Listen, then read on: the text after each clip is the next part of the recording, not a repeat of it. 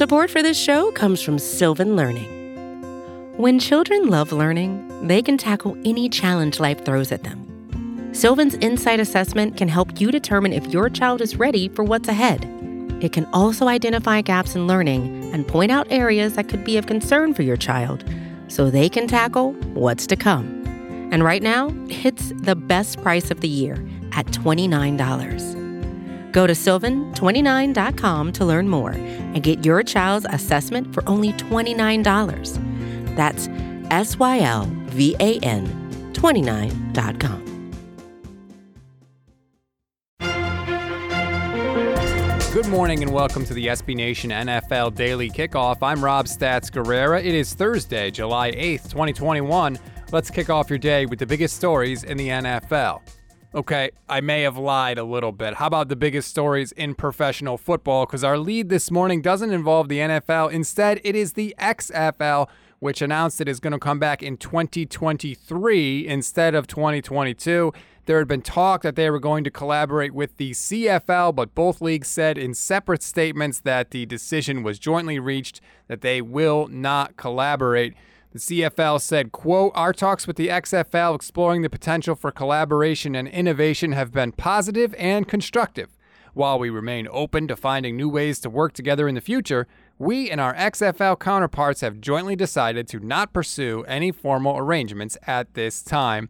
After the CFL's announcement, the XFL said on its website that it will return in 2023 and not next year, as was previously announced. And the CFL said they are still going to open the regular season in 2021 on August 5th, and they will hold their championship game, the Grey Cup, on December 12th in Hamilton, Ontario. One of the big stories this offseason was the Rams making a big move to send Jared Goff out of town and get Matthew Stafford into LA. But they were not the only team hot on his tail. The 49ers were thought to be involved in those discussions, and head coach Kyle Shanahan confirmed that they were on the Flying Coach podcast with Peter Schrager and Sean McVay. And not only were the 49ers involved, but they were pretty disappointed when they didn't get Matthew Stafford.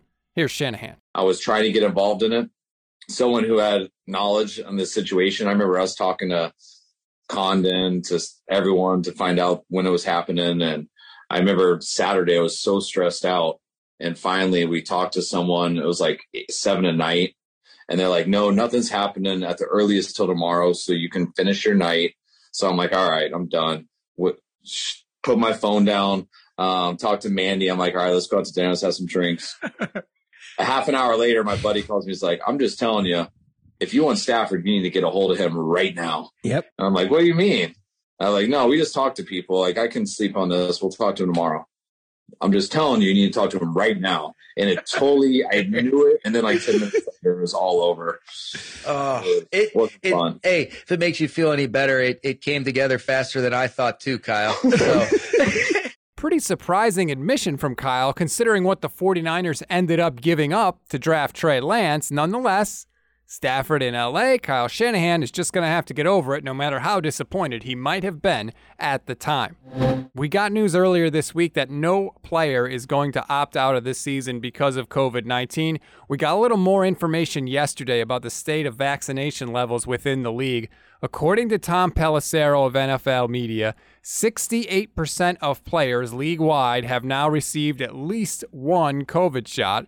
That outpaces the national rate of 67% and is pretty far ahead of the national rate of 53% for men between 18 and 39. Pelissero also said there are 5 teams where 85% of the players have received at least one COVID shot.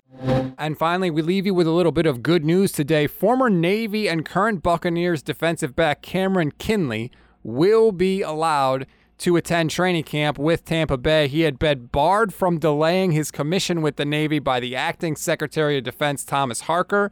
But after Kinley and some members of Congress went higher up the chain for help, current Secretary of Defense Lloyd Austin announced in a statement that he approved a plan by the Department of the Navy to enlist Kinley in the inactive ready reserve for the duration of his football career. President Joe Biden said, quote, "I am confident that Cameron will represent the Navy well in the NFL, just as he did a standout athlete and class president at the Naval Academy. After his NFL career is over, he will continue to make us proud as an officer in the United States Navy." That is the latest news in the world of the NFL and beyond on Thursday, July 8th. Please follow the SB Nation NFL show so you don't miss an episode. If you really like what you hear, drop us a 5-star rating and a review. If you have a question, you can also throw that in there. I promise you we will read it and we will answer it on the air. Enjoy your Thursday, everybody. I'm Rob Stats Guerrera. We'll talk tomorrow.